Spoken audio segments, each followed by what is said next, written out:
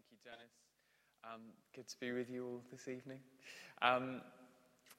And good to look at this Bible passage. I think we're going to spend a bit more time on the front half, on the first few verses, than the latter half. I'll explain why in a minute. But it's Mother's Day.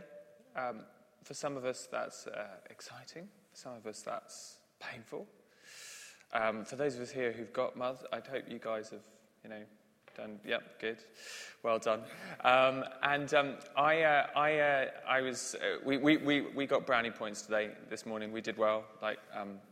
Michelle got breakfast in bed, so that was good. I think we won there. She had some bunting downstairs. She had some flowers. It was all good.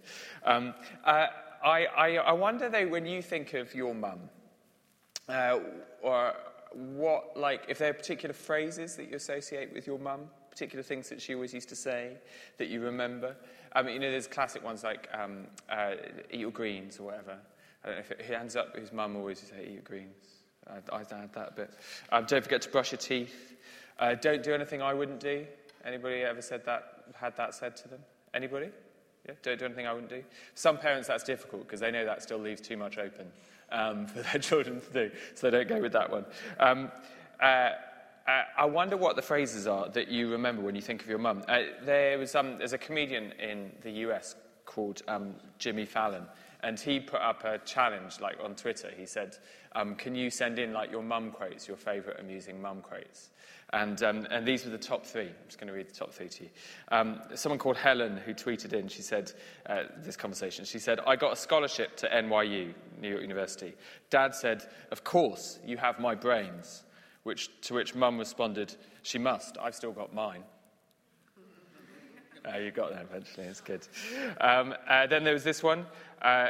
Someone called W. Vanderty said to his mum, her mum, Mum, you're invading my personal space. To which Mum said, well, you came out of my personal space, so that makes us even. Ooh.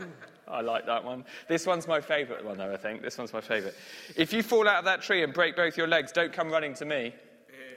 Yay. I like that one.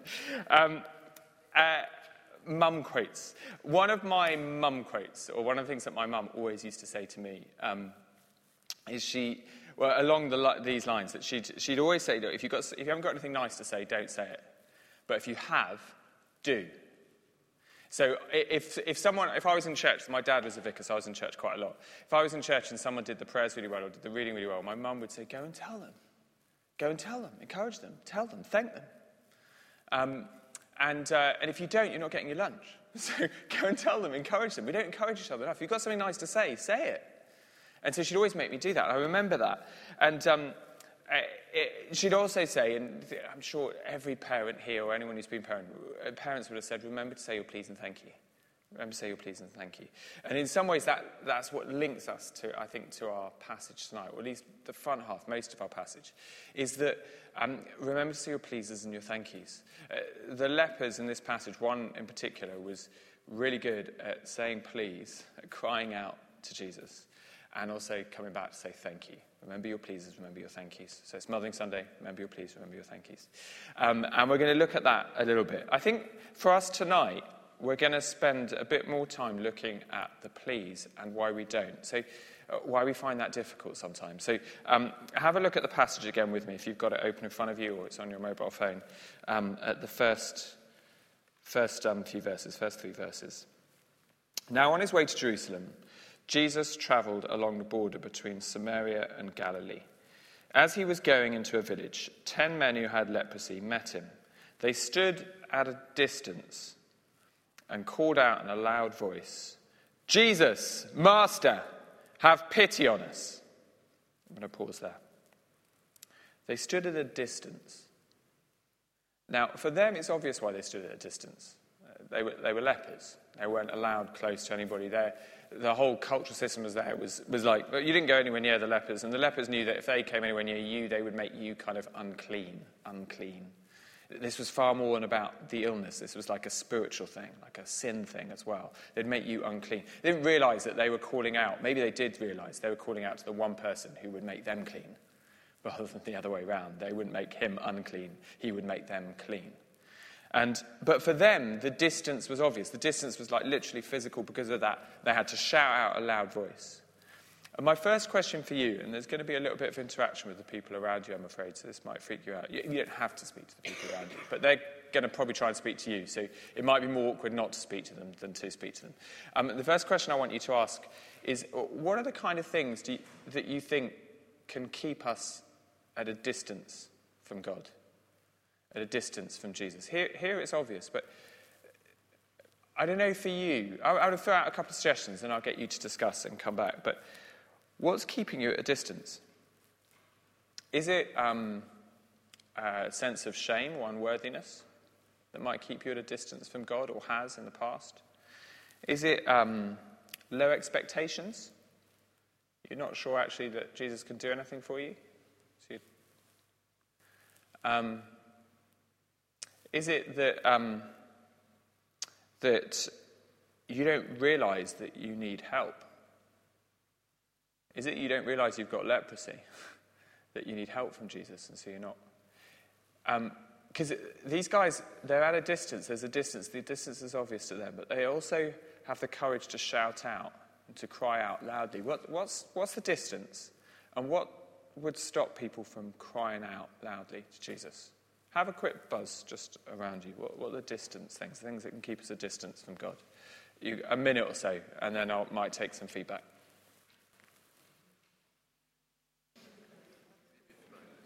Another one I just thought of as well, it might be that you just don't feel you know enough about Jesus. It might be that you just don't feel you know enough about Jesus, and so he's at arm's length, he's at a distance. What were some of the things you discussed? Or anybody willing to share what you discussed in your group, like what you said?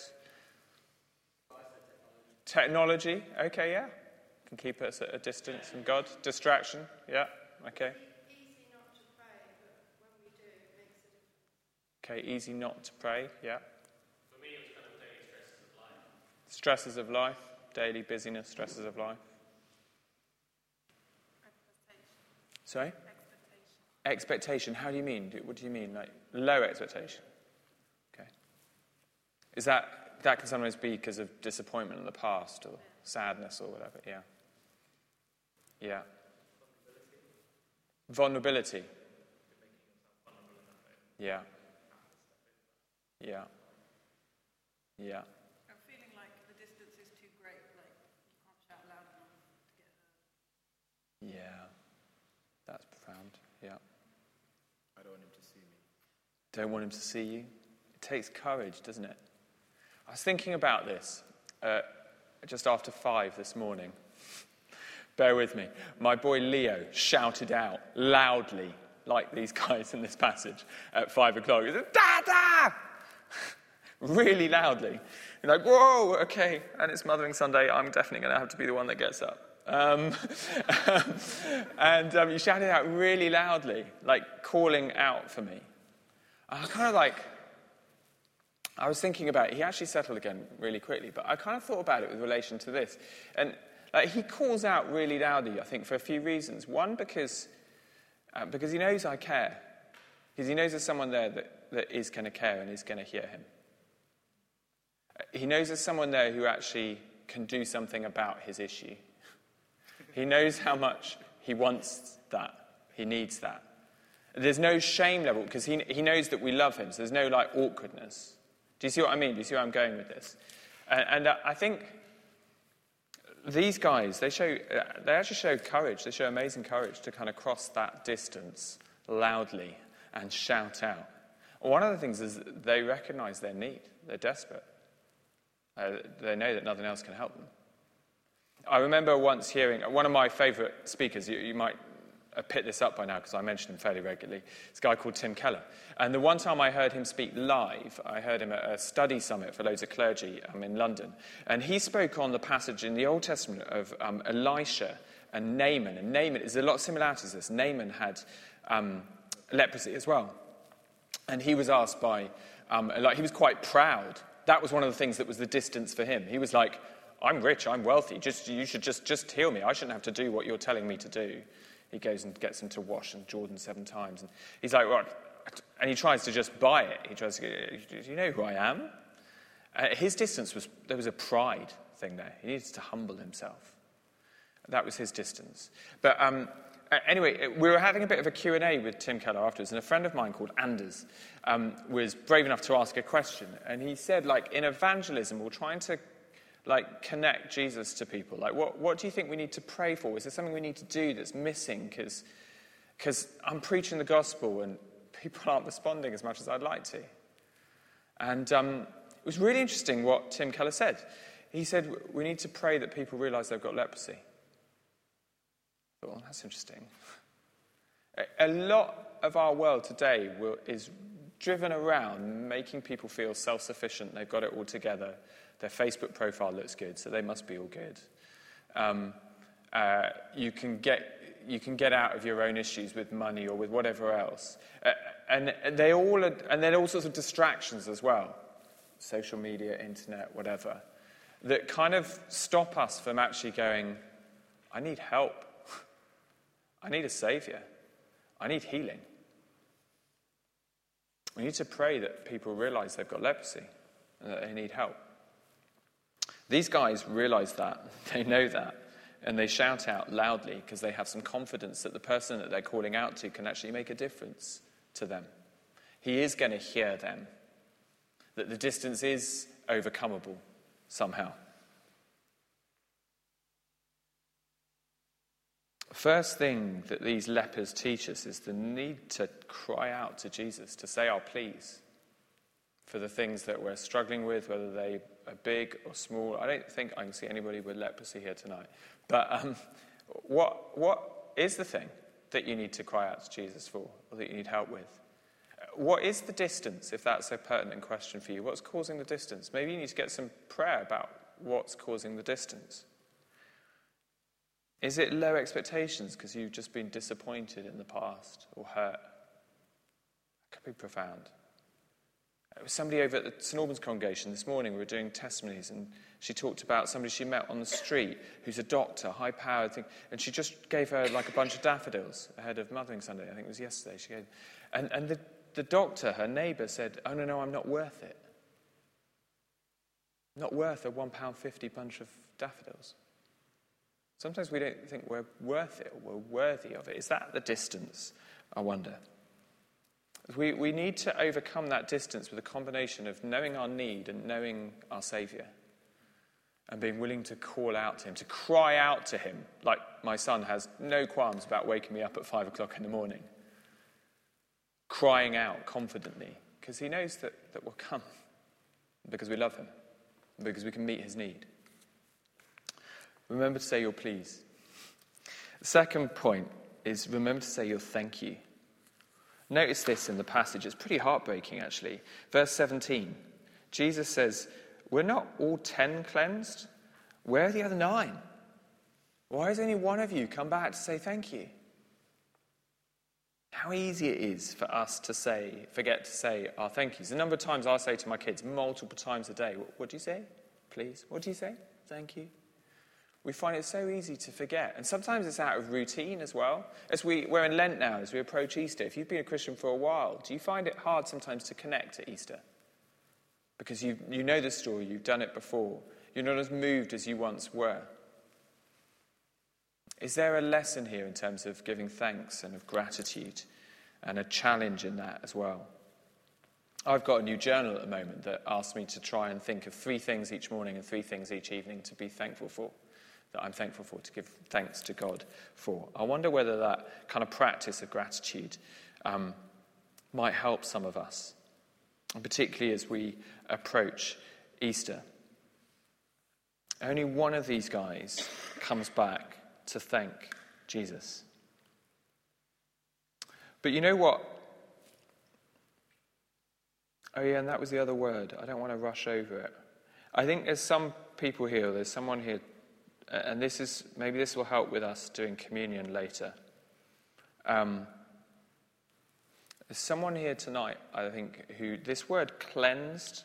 So verse 14, when he saw them, he said, "Go show yourselves to the priest," which by the way was the Old Testament instruction. He's following the letter of the law from Leviticus 14. You can check it up. It's like, go to the priest, and they'll check that you're healed and you're okay, and that will readmit you to society and to worship and everything else. Far more is being healed here than just leprosy. They're being cleansed deeply. It's a different word. And it's a whole different thing. And as I was reading through that just before the service, I was having a little moment over there, I thought there's some people here who would just love to know that they're clean, that they're cleansed, that they've been cleansed. And that can mean a whole number of things. But that they're carrying something, or something's just sticking, and they'd love to feel clean. You know, that kind of like image of, I don't know, having a shower and a big waterfall or something. They'd love to feel clean, refreshed. If that's you, then communion can be a gateway to that. And Dennis is going to lead us in that later. It might be also that you want to have prayer about that. But the other shocker that I want to bring us in to land on with this is what this guy does is, this leper that returns.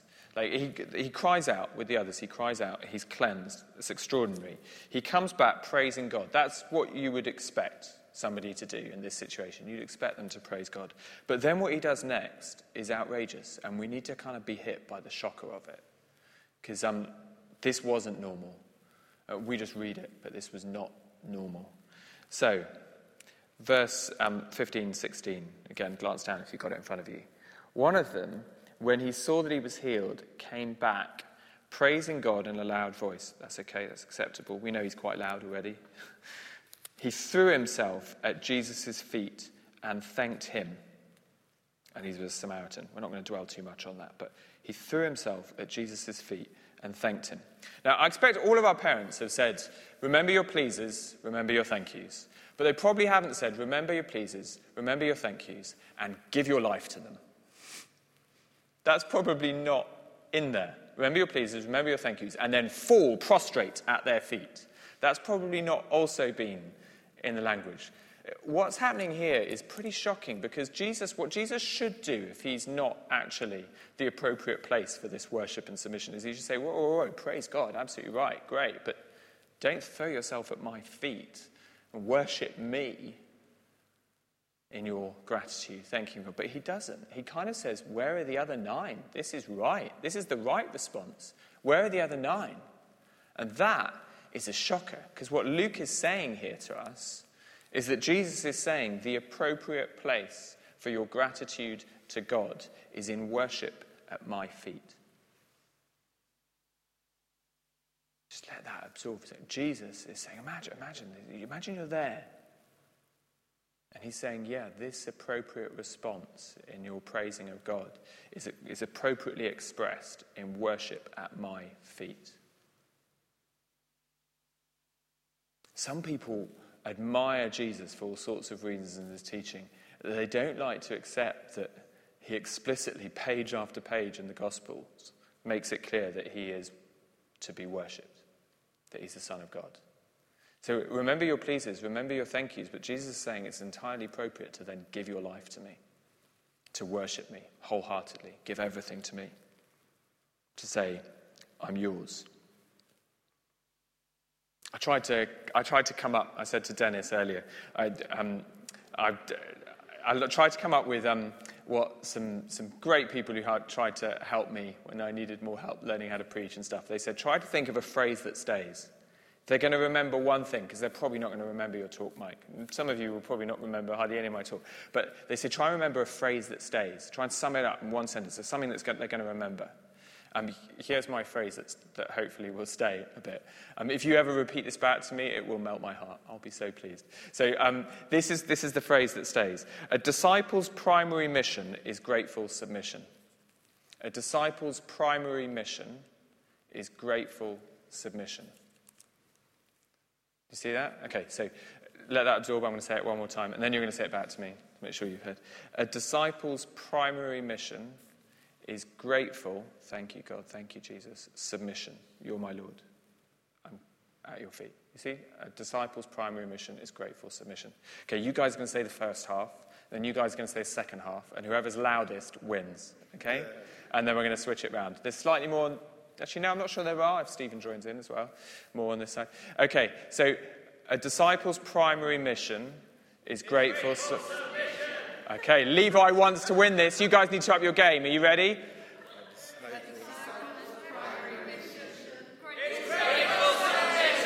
Those guys are destroying you. I'm going to give you. You're on this side as well. They haven't got the point. What do you mean? A disciple's primary mission is. Grateful submission. So they're trying to win. That's not really being submissive. Yeah, I'm not Jesus. They don't need to submit to me. That's what I'm saying. So it's fine. No. You just make a bit more noise because your side's losing at the moment. That's the only reason you're making a noise now. So we're going to do it the other way around, okay? Disciples' primary mission is grateful submission. See if you do any better this time. Okay, you ready?